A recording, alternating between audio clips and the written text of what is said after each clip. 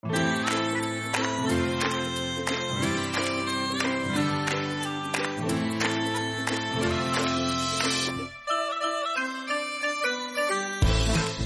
to the Heathen History Podcast. You're certainly welcome to it. Really? Yeah. Okay. Well, my name is Lauren. And I'm Ben.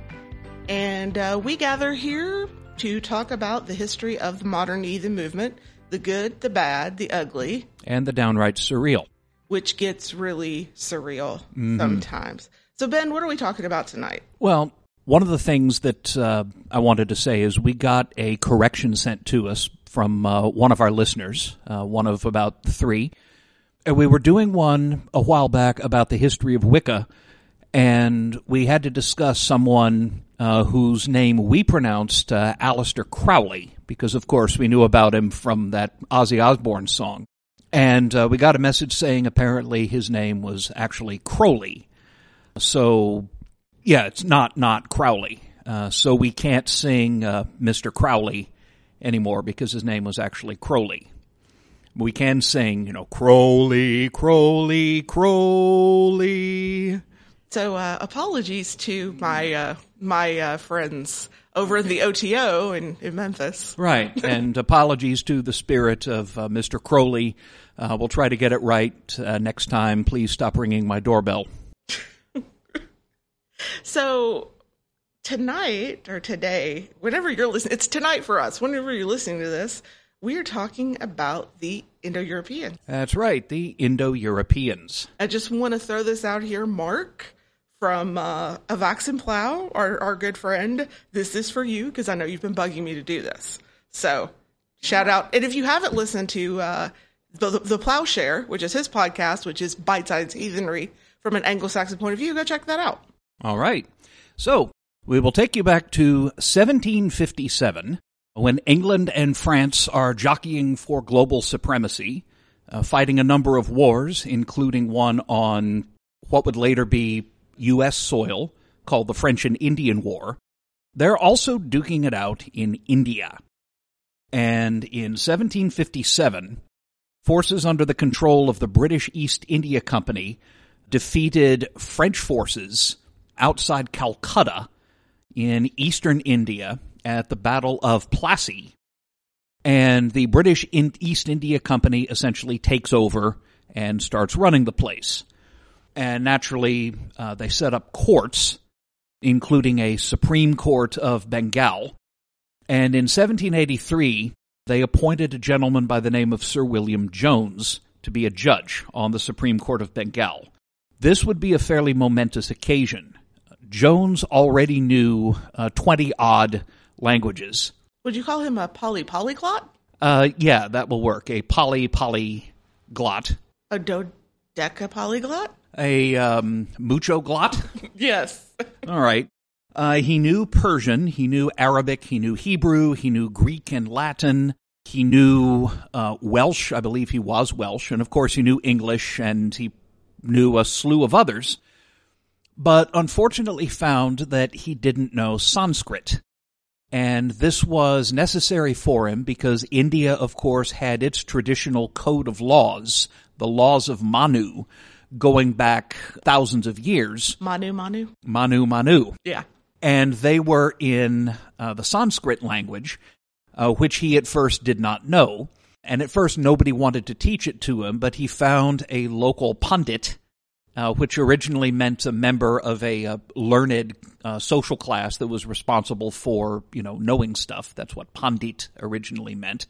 And he found a local pandit to teach him Sanskrit. And by about 1786, he figured he'd got along pretty well. And he was able to read the laws of Manu. And dang it, now I'm going to always want to be saying Manu. Thanks for putting that in my head. For those of you who don't know that joke, you're probably young. And go ask your parents about Nanu. Yes. So on February 2nd, 1786, Jones made a presentation to the Asiatic Society of Bengal, and he'd made the discovery, and it turns out he was not the absolute first to make it, but for some reason he gets most of the credit. White male. No, there was another white guy earlier than that who had made the same discovery, but for some reason it didn't take. You find this a lot. There's always forerunners. For everybody who invents something, there's always somebody who got there first but didn't manage to get it over the hump, as it were. Gotcha. So Jones gives his presentation in 1786 with the discovery that the Sanskrit language was hauntingly similar in vocabulary and even in points of grammar to a number of languages that Jones already knew. As he put it, the Sanskrit language, whatever be its antiquity, is of a wonderful structure, more perfect than the Greek, more copious than the Latin, and more exquisitely refined than either, yet bearing to both of them a stronger affinity both in the roots of verbs and the forms of grammar than could possibly have been produced by accident. So strong indeed that no philologer, that's a linguist, could examine them all three without believing them to have sprung from some common source, which perhaps no longer exists. And he goes on to say that he thinks that Persian and what he calls Gothic, which I think was actually Old Norse, and Celtic, again, he knew Welsh, that all of these also look like they came from the same common ancestor. And this is considered to be, as much as anything, the birthday of the field of historical linguistics, where you try to look at languages as things that have evolved over time and that come from common ancestors, which you can learn something about by comparative studies. So I find it interesting that he really tried to interpret this. Of course, this is the lens that he knew through biblical terms. So all these languages were Hamitic or descendants of Noah's second son, Ham. If you know your Bible, although I wouldn't expect our audience to be. Not everyone was a Bible drill champion like me. Okay. Noah had 3 sons, Shem, Ham, and Japheth. And Shem is the ancestor of the Semitic people. That's Israelites and Arabs. There was debate as to what Ham and Japheth had given rise to. And the usual interpretation of the Bible is that Ham was the ancestor of the Egyptians and the Ethiopians and the Africans, basically. And that Japheth had gone on to be the father of everybody in Europe. For example, Japheth had a grandson named Ashkenaz, who was considered to be the ancestor of Germans. So if you hear about Ashkenazic Jews, they call themselves that because they're in the lands settled by Ashkenaz, Japheth's grandson, or at least that's the way the story goes. Jones changed it up a little bit and claimed that all of these languages that descended from a common ancestor must be the Hamitic languages, leaving poor Japheth to only be the father of some people off in Siberia somewhere. But he certainly fit this into a biblical model because at the time there hadn't been a great deal of criticism of the literal accuracy of the Bible, at least on this point. You work with the structure you have. Yeah, you work with what you've got. And at the time, he saw no particular reason to doubt the historical truth of the Bible, certainly of the biblical flood and of Noah's kids. So I'm gonna throw this out here. Something that he put forth was that Chinese, Japanese, and Native American civilizations might all be Hamitic or Hamitic, however you want to pronounce it. And that makes me wonder if a certain other religious founder in the 1800s might have seen this and gotten some ideas, and that, of course, would be Joseph Smith, who called the Native Americans the children of Ham. Right. I know there had been a lot of speculation as to where on earth the Native Americans could possibly have come from. Smith was not the first to claim that they must be the 10 lost tribes of Israel. But it's an interesting kind of thing that happened, 50 years before, so it's entirely possible. But right. Although, bear in mind, in 1784, I don't think a lot of Europeans knew a lot of Native American languages. There were some, right, but I don't think that full diversity had even begun to be explored. No, definitely not. You had really, this is when you start seeing where they start bringing over Native Americans and they kind of become a society. It was considered like, I know in England around this time and a little later into the Regency, having a Native American, it was always a Native American princess, even though most of them weren't, at your little gathering that you were having was a big deal. It was a sign of like your status. But definitely, he went through, and so it looks like in 1784, he wrote on the gods of Greece, Italy, and India. Right. By this time, he'd learned something more about Indian religion, specifically the very ancient text called the Vedas. There's the Rig Veda, the Atharva Veda, and the Darth Veda. I knew that was coming. Yeah, I'm kind of predictable there. Yeah, I knew that one was coming. And the Vedas had a sky god by the name of Dyaus, which is closely related to the word for sky, and he's sometimes called Dyaus Pita, meaning Dyaus father, Father Dyaus. And Jones noted that Dyaus Pita and Jupiter, the Roman god of the sky and lightning and all of that, were quite similar, and so was the Greek word Zeus. Zeus, Dyaus, and Ju-Pitar might all be related to each other, implying that not just had there been a common ancestral language, but a common ancestral culture who worshipped some god whose name would have been something like Dios Pater. And I like this quote here. He thought that the ancient Hamites shared with the Semites the knowledge of one God, but were ensnared by, and this is such a great thing, gross idolatrous errors in every part of the pagan world. Mm-hmm. I feel like I need that on a t-shirt. Gross idolatrous errors? Uh-huh. Yeah, I've known a couple of our fellow idolaters who could be a little bit gross. I just think that's probably what, like, my Christian family probably thinks of me, so I feel like I need it on a shirt. But Right. So we're going to fast forward to 1813. Right. Fellow by the name of Thomas Young, who's been called the last man who knew everything. He was a scientist. He was a linguist. He gets a share of the credit, along with a French guy named Champollion, for deciphering Egyptian hieroglyphics. He did a lot. And by about 1813, people are beginning to question just to what extent you can take the Old Testament of the Bible as historical truth, at least the older parts of it. And it's starting to look a little bit passé to argue whether this ancestral language could possibly be produced by Shem or by Ham or by Japheth. And so Thomas Young coins the term that we use to this day, Indo-European, because descendants of this language are spoken all over Europe and are spoken in India as well, at least in the northern part of India, and also some nearby areas like Armenia, for example. Is that where the Armenian runes come from? Evidently it is. Okay. Okay, for the record, as far as I know, there are no Armenian runes, but we once went to this talk at Pagan Pride Day by a very enthusiastic speaker who claimed he'd discovered the Armenian runes. What I think he meant was the Armanen runes, which we'll actually talk about coming up in a couple of episodes. So that was like almost 20 years ago. Mm-hmm. We're old. So he coined that. So we're going to rewind a little. We're going to talk about French scholar Abraham Hyacinthe Anquetil Duperron.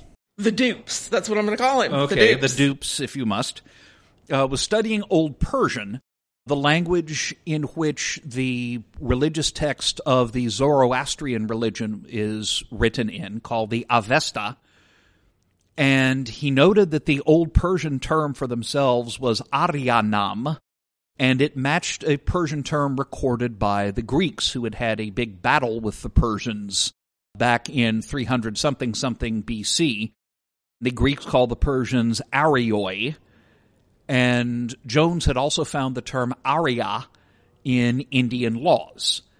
And so the Persians are the Aryanam, the Indians are Arya, and Anquetil Duperron the dupes, if you like. Yes, the dupes. Yeah, the dupes, this was a real hazard.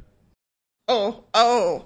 Sorry, folks, that's another TV show that you millennial whippersnappers probably never saw. Just a good old boy. Mm-hmm. Right. Anyway, so he's the first to coin the word Aryan at least in modern European languages. And the German scholar who was crazy about this stuff by the name of Friedrich Schlegel claimed that Arya had survived in German as the word Ehre, E-H-R-E, which means honor, which is similar to noble, etc., etc. And from then on, people started using Aryan as a synonym for this language family and the ancient people that spoke it. So, Ben, I just want to rewind here. So what you're telling me is that Aryan meant a language family of people who were essentially from what one might term Southeast Asia and the Middle East? Yeah, pretty much. All right, good to know. In the 19th century, they thought that Aryan, the Germans were Aryans because the Germans have this word Ehre, and it was claimed, although we now don't think this is true, that the name of Ireland, Eire, must also come from Arya. So Aryan came to be used to mean the speakers, ancient and modern, of these Indo-European languages. And of course, it's gone on from there to have other connotations. Today, you really shouldn't use it because the other connotations have kind of poisoned the word. You still see it sometimes being used just for those languages that are spoken in North India and Persia, Persian and Sanskrit and Hindi and Urdu and Bengali and Punjabi. And it's ironic that by this usage, the only Aryans in Europe are the Romani people. That's, yeah. Yeah. Nice little bit of irony right there. Yeah. So, and one of the oldest meanings of that, of course, was one who follows religious laws. So there was zero, European racial connotations to it at that point. Yeah, this is there's a really good book on all of this called The Horse, the Wheel, and Language by David Anthony. And he points out that if you go digging down in the Vedas, there is mention of people who are said to be Aryan, but whose names are not in a Proto-European language. They're not Sanskrit names. They're presumably names in the language of earlier inhabitants of India. And the meaning of it just simply seems to be somebody who follows religious laws. Somebody who, does the rituals right was an Aryan. And it does not originally have anything to do with race, or particularly with, German honor, Ehre, and all that. That word actually comes from a different root.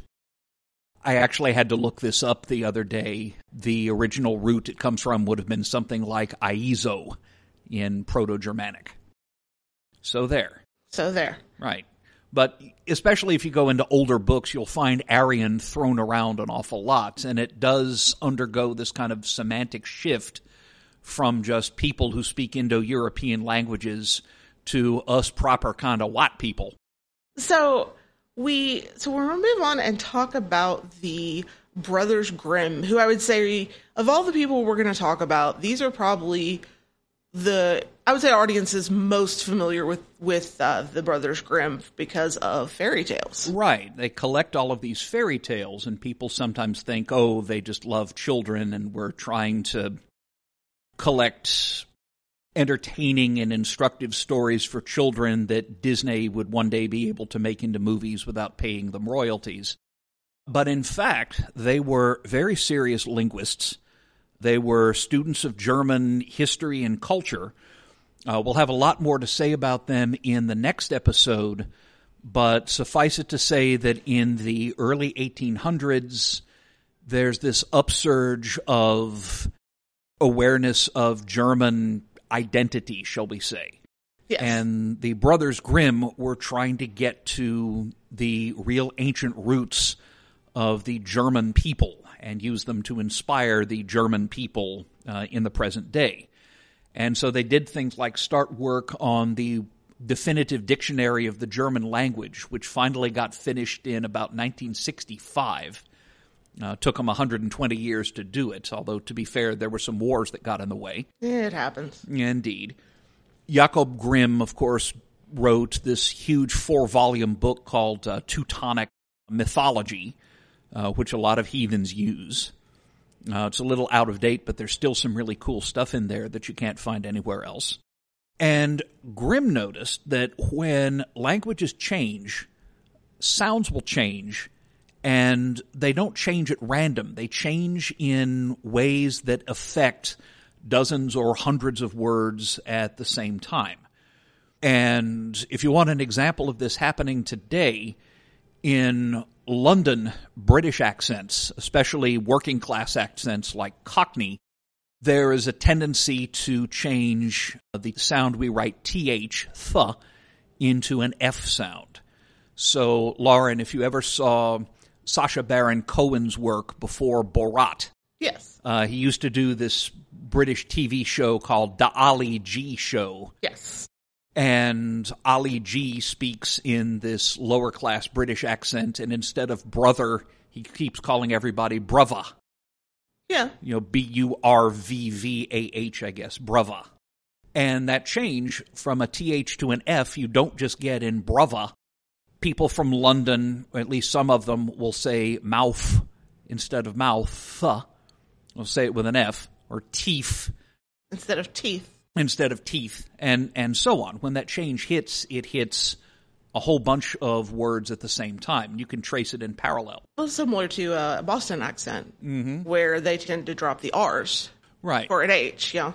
Pak, makai, hava, ya. Right. Yeah, I can't do it. But yeah. They don't drop R's everywhere. They don't drop them at the beginning of words. But it's pretty consistent across the board at the end of words. Yeah, an R followed by a vowel. Yes. Or preceded by a vowel, right. Sorry, as in ha, but yes.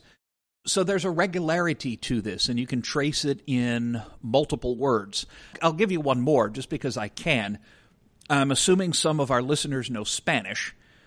So if you look at the Latin word for milk, it's lactum, and in Spanish, of course, it's leche, and you might notice that it looks like the CT combination, kta, in lactum has become a ch in leche. And then if you go farther, you notice it pops up in a lot more words. Factum in Latin becomes fecha, means fact in Latin. In Spanish, it means date. Noctem in Latin becomes noche in Spanish. Factus, meaning something done in Latin, becomes hecho in Spanish, and in a whole bunch of words. Directus becomes derecho, meaning on the right.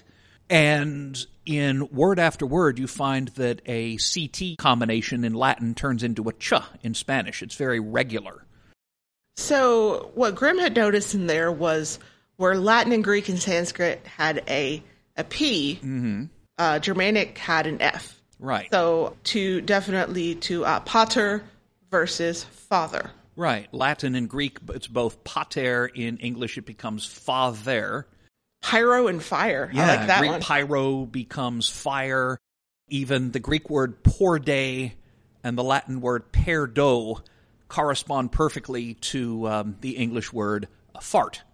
So this leads to Grimm's Law, where there are several, where Proto-Indo-European seems to directly correspond with changes in German language. Right. The short version is saying that your stop consonants become affricates. Your stops are the ones where you stop the airflow with your lips, your teeth, or the back of your mouth. P, t, k. And also the labiovelar stop, qua. Qua? Yeah. So P, T, K, and qua in Germanic become F, TH, H, and HW. F, th, h, and hua. And once p, t, k, and qua become f, h, and hua, that opens a gap. And so Proto-Indo-European B, D, G, and gua, b, d, g, gua, turns into Germanic p, t, k, and qua. And I don't know how well any of that's going to carry over in the microphone. Just know that there's a to break it down to you at a higher level, Grimm's Law basically says that there's a direct correspondence between this sound in Proto-Indo-European and another sound in Germanic, and it's consistent across language. Right. So the word for your heart, or of your heart, in Latin it's cordis, in Greek it's cardio, as in, cardiovascular or cardio exercise, corresponds to heart. Where Greek and Latin both have a K sound and a D sound, English has an H sound and a T sound. Cardio, heart. Latin pedis and Greek podos correspond to foot, because there you have Latin and Greek P and D turning into F and T. Trace becomes 3. Quod in Latin corresponds to English what. Decem in Latin becomes taihun in Gothic, which shortens down in English to 10, and so on. You can map this out across hundreds of words. It's a very regular distinction between languages in the Germanic family, that's German, Dutch, English, Old Norse, and Norwegian, and Swedish, and Danish, and Icelandic, and then the East German languages, which are no longer spoken. The best known was Gothic. Yeah, the Gothic language died out because nobody wanted to talk with the Goths because they were all very mopey and listened to very depressing music. Oh, man. So, if there's this proto-language, then it had to have speakers, right? Right. So, if you have a common language, generally, a common language also speaks to a common culture. Right. So, and presumably they also have a common homeland, because in the pre-internet days, you speak your language with people that are close by. You have to actually talk to people. Yeah, astonishing. People can actually used to talk to each other without doing podcast. Or, internet. Yeah, strange.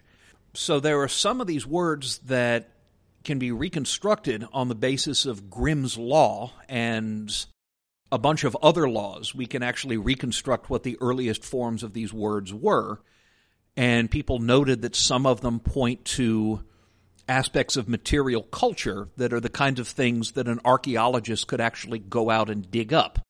So we can reconstruct Proto-Indo-European words for gold and for copper and for silver, but not for iron. Which makes sense. Right. So whoever spoke Proto-Indo-European at least knew about gold, silver, and copper and maybe used them, but didn't know iron. And that pins down a particular time frame. Iron tends to take longer for people to figure out how to use, because you need higher temperatures to smelt it, and you also have to figure out how to add the right amount of carbon so that your iron is neither too soft nor too brittle to make things out of. And that takes a while for people to work out. I find it interesting, you have also words for things like wagons and wagon parts, like the wheel, hub, axle, but there's only one word for boat. Right. But nothing for sail or rudder, something that would imply complex long-distance sailing. Right. So maybe they had rowboats or something like that. The root, by the way, was something like now, as in, navigate and navy and things like that come from this root. But yeah, there's no root we can reconstruct for any sailing equipment. On the other hand, we can reconstruct wheel, which would have been quequilo, which ought to remind you of cycle and things like that. And by Grimm's Law, it also turns into wheel. That qua becomes the hua of wheel. We have words for hub, words for axle, words for to carry something by wheeled vehicle. All of those we can reconstruct. So these people were pretty good at wheels, not so good at boats. Which could speak to maybe they were an inland dwelling people. It didn't have a need for giant sailing vessels. Right. So we can probably rule out, a culture that does have big sailing vessels is probably not the original speakers. We also have words that refer to animals and plants and geographic features. They did have a word for big body of water, so they might have at least known about big lakes or something like that. They had words for summer and winter, so they're not in the tropics and they're not on the tundra. They're somewhere in between. Not that that's very specific. We can also reconstruct words for things like salmon. It would have been something like loxos, related to lox, as in the lox that you put on your bagels with cream cheese. Yes. And in particular, one of the arguments that was made was we can reconstruct a root for the beech tree, which would have been something like bahagos. And beeches don't grow absolutely everywhere. They are mostly restricted to Western and Central Europe, although there is also another population of beeches that grows in the Caucasus Mountains. So if they had a word for beech, the thinking is that maybe they lived in a place where beech trees grow. And as reconstructions got better and better, a German linguist named August Schleicher actually tried to compose a little short story in reconstructed Proto-Indo-European. And his original version has been modified a bit, and I think I'm going to attempt to read. Lauren is coming off a little bout of laryngitis, so I'm not even going to try to make her read this. But this is, as of about 20 years ago, the current stab as to what Proto-Indo-European might have sounded like. And it goes a little something like this. Hois questio ulchnech nechest, hequons speciet, hoinom gehe gurrum woghom huegontum, hoinum que megmporum, hoinum que gmenum horu herontum. Hois tu huequebos huequet, cer hegnutor moi huequons, huegontum hernehum wintie. Hequos tu huequont, cludhi hoe, cer he hegnutor nisme winspiosner, hner potis, hueum rech ulnech, msebhi cuneunti norhermom, westrom yeki huerhom ulchnech resti. Tod kekluhos, hois hegrom buket. Get it? I just love that. Hois hegrom buket. Okay, so if I were honest with you, if I were sitting here and I didn't know what you were speaking, I would just assume you're speaking Russian. Because that sounds like my knowledge of Russian. Granted, you speak Russian, actually speak Russian, I don't, but that does sound an awful lot like Russian. It sounds to my ears like we're like English being played backwards. Like if you took what I just said and played it backwards, it would spell out this song was sung for Satan or something. Okay, yeah, I'm down with that too. Mm-hmm. It almost sounds like Courtney Love. Like what? Courtney Love. Oh, okay. You know, she speaks in a language which looks like English but isn't English. Oh, okay. I'll take your word for that. Just go look at her. She put out a pretty good album back in the 90s, and I haven't really kept up since. Somebody will have to tell you about when she stalked me online. Okay. And that's a bonus feature for our Patreon. All right. I will tell you the story of when I was stalked by Courtney Love online. Okay. By the way, what Schleicher meant was a sheep that had no wool saw horses, one of them pulling a heavy wagon, one carrying a big load, and one carrying a man quickly. The sheep said to the horses, "My heart pains me seeing a man driving horses." The horses said, "Listen, sheep. Our hearts pain us when we see this. A man, the master, makes the wool of the sheep into a warm garment for himself, and the sheep has no wool." Having heard this, the sheep fled into the plain. It probably loses something in the translation, I suppose. Okay. And having lived in Scotland for a year once, there's a whole bunch of jokes I could make about human-sheep relations that I probably just really should not. Yeah, we'll not relive the nights that you and I went and sang. Yeah. We'll just. Yes, I need a sheep to keep me warm through the night. Let me just tell you what, he will sing this in the middle of Walmart. Mm-hmm. He has no fear.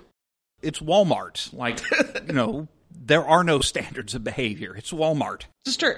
Okay. So, we got a problem, though, Ben. Mm-hmm. People get DNA from their parents, by definition. Your parents are the people that gave you your genes. Most of the time, you learn your language and your culture from your parents or other relatives. Maybe not so much once you go to school, but your basic vocabulary, your basic grammar, ways to use eating utensils and clean yourself after using the potty and things like that. That's all stuff that in most cases your parents teach you before you're even going to school. And of course, in most societies, you may not go to school. At least historically, you don't. So your DNA and your language and your culture get passed on through your parents, and if you look at how they change over time, they tend to change in parallel.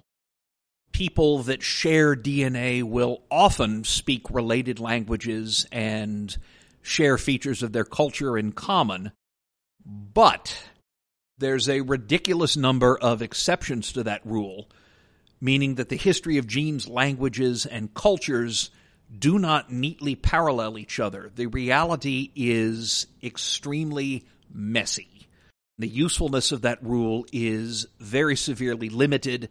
There's lots of times where groups of people that spoke related languages took on very different cultures, or people who spoke very different languages adopted a common culture. If you want one that's not Indo-European at all, the lifestyle of the Plains Indians, the Native Americans of the Great Plains, riding on horses and harvesting buffalo, things like that, that was adopted by people from very different language families. The language of, the Crow has very little to do with the language of the Lakota or the Cheyenne or the Comanche. Those are all, I think, from very different language families, and yet they had a lot of cultural features in common. And the Comanche's closest relatives would be people like the Paiute, who at least historically had a very different way of making a living. They were hunter-gatherers and not horsemen. So the truth is that reality is messy, and as archaeologists like to say, pots aren't people. No. Now, there was a guy in the late 1800s, early 1900s, a German by the name of Gustav Kosina, who didn't think so, and who thought that anything that you dug up could be linked with a culture which spoke a particular language. In other words, you could always identify Germans in the archaeological record by the styles of pots that they made, because nobody who didn't speak German would ever make a pot that looked like the pots the Germans made. Not taking into account that there was things like trade and travel and, Sven goes off to raiding and sees a pot and he steals it. Mm-hmm. That happens. Yeah. Or, Sven learns how to make pots somewhere else and comes back and teaches people in his tribe. Or Sven goes off raiding and comes back with a new girlfriend who makes pots in a different way. But her pots are better, so everyone starts making them that way. Right. So things like this just happen all the time, all over the map. I mentioned Kosina because I've just been reading about this. He died before the Nazis came to power, but his ideas got used a lot in Nazi Germany. So Hitler actually said, the only territory I want is the territory where Germans had lived. And that is why, right behind the invasion of the Soviet Union by the Nazis, and in particular moving into the Crimea, archaeologists working for the SS came in right behind the front and started looting every local museum and archaeological site that they could, looking for evidence that Germans had once lived there. Because the assumption was that if you could just find the right style of pot, you could prove that this land had always been German territory, because you could always tell Germans for many thousands of years by the pots that they made, and other artifacts, of course. They say the Germans make real good stuff. Mm-hmm. Right. Yeah, you can always tell the German pots, they're machined to very high tolerance and they run for 20 years. So... You will buy our pot. We have ways of making you buy our pot. And of course we now can buy pot in Arkansas. Yeah. But that's another story. That's another story. So this idea that there was some sort of monolithic Proto-Indo-European tribe or belief or ethnic group is frankly like just it's oversimplified. And because like everyone, language, religion, belief, culture is constantly changing due to, a bajillion different factors. You've got, encounters with other cultures. You've got just, weather, advances in technology. You can look at any culture and you see those changes.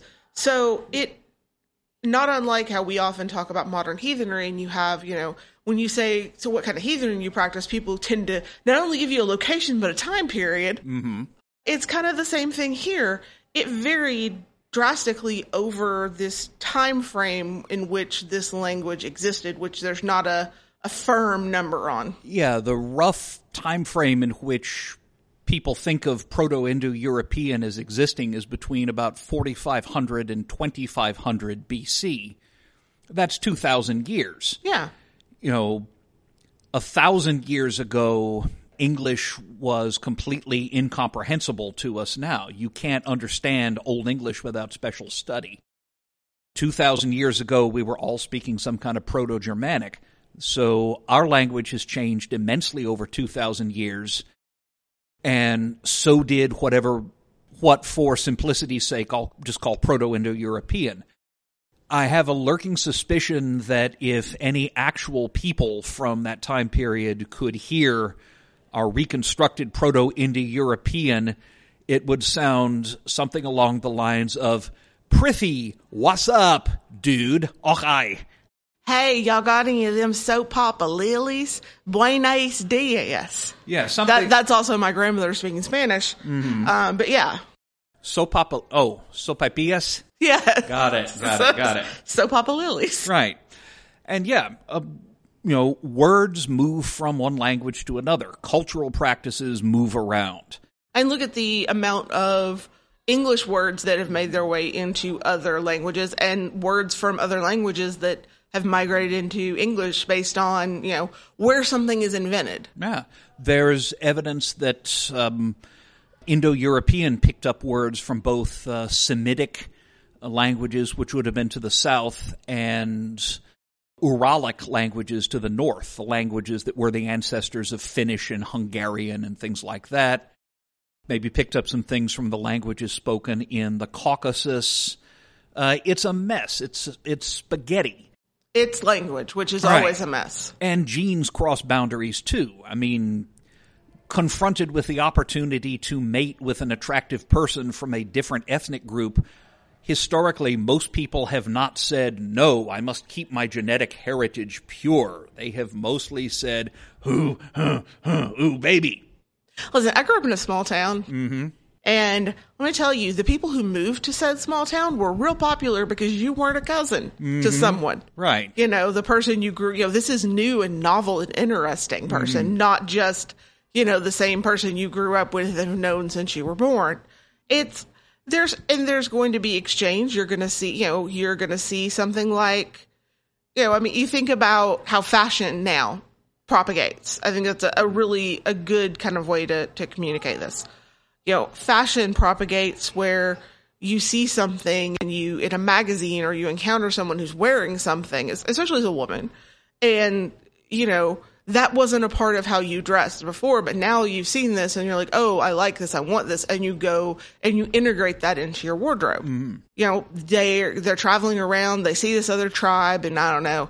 They've never used a spit roast. Okay. And all of a sudden they encounter this tribe that's got a spit roast, and they're like, that's pretty genius. Mm-hmm. So now all of a sudden spit roasts are part of this tribal culture. Right. The pace of change may not have been quite as fast back then as it is now, but right. It certainly did change. So, with all of those caveats in mind, that we can't talk about a Proto-Indo-European tribe. At best, there were a bunch of people running around speaking changing dialects. Where were the speakers of these Proto-Indo-European dialects? Hypotheses have gone from the Arctic Ocean all the way to India. Guy I've mentioned a minute ago, Friedrich Schlegel, claimed in 1808 that the homeland was in India, and all of European culture had basically come out of India. On the flip side, by about 1880, German scholars mostly were arguing that the Indo-European homeland must obviously be Germany. Of course. It really sounds to me like when you get a bunch of Southerners together to talk about where barbecue is the best, well, clearly it's Texas, or it's Kansas City, or it's Memphis, or it has to be, it's wherever you are is usually the answer. Right, wherever you are is the only place that does it right. Exactly. Yeah, so clearly the only place where the Aryans could possibly have come from must be northern Germany, and that belief would go on to have some rather bizarre and sad consequences. I think that most of the stuff that I've read in modern research seems to be Persia-ish, which would be what we would be the area of Iran, modern-ish.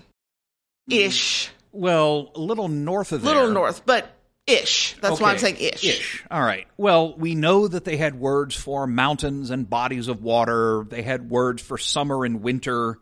They would have had roots for things like beavers and wolves and bears, birches and willows.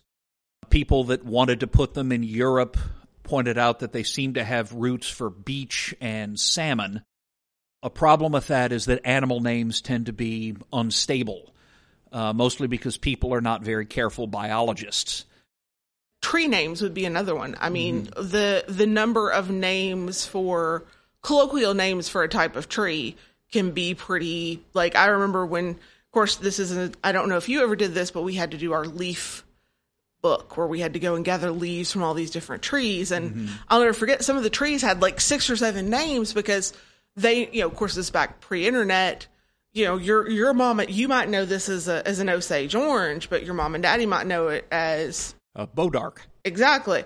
So it's, what they called a birch and what another group called a birch may not necessarily be, they may both be similar types of trees as far as, a hardwood, a softwood, whatever, but they may not exactly be the same. The example I use in my classes is what the British call a robin is actually a rather different bird from what Americans call a robin. The similarity is they've both got bright orange breasts, but other than that, they're fairly different. British robins are a lot smaller, and they're a symbol of Christmas. They're not so much in America. We don't put robins on our Christmas cards the way they do in Britain.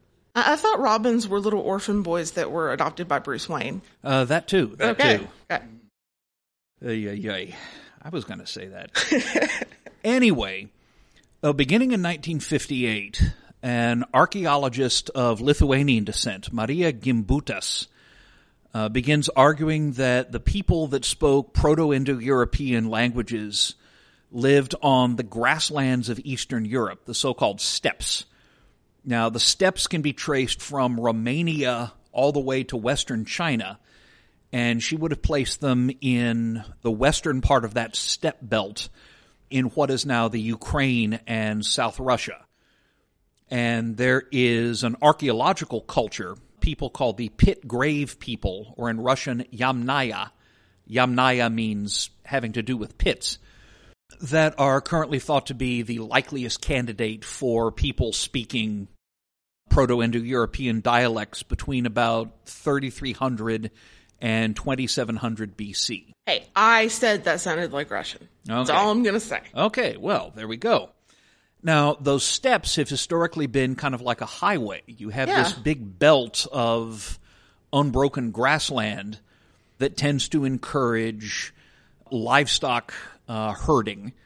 So you have, people on the steppes, whether it's the Yamnaya people or the Scythians later, or the Huns later, or the Turks later than that, or the Mongols.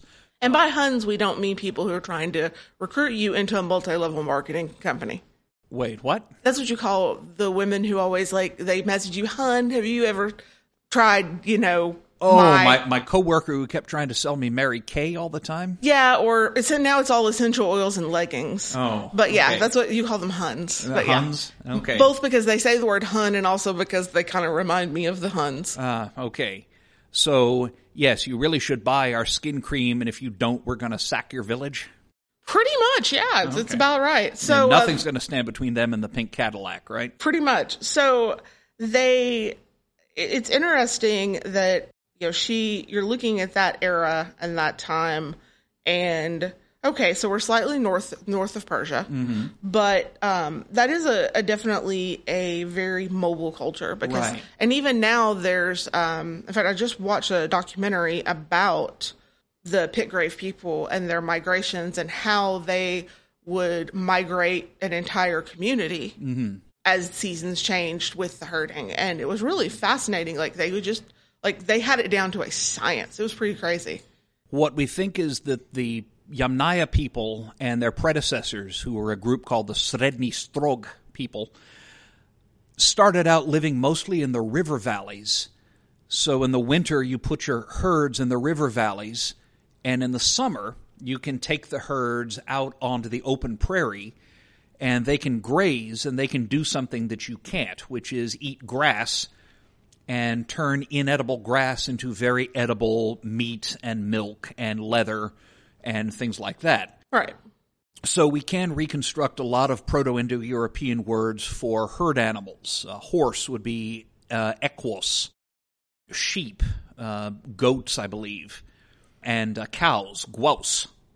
We do think that for at least a long part of the time they did have settled bases because we can reconstruct a few words for grains and plows and also words for pigs, which you can't really herd over long distances.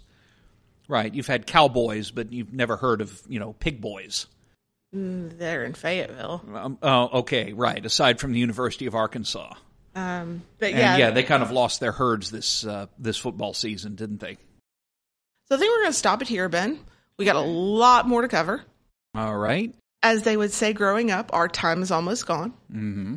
So just a friendly reminder that you can come find us. We're all over the internet. Did you know that, Ben? Mm-hmm.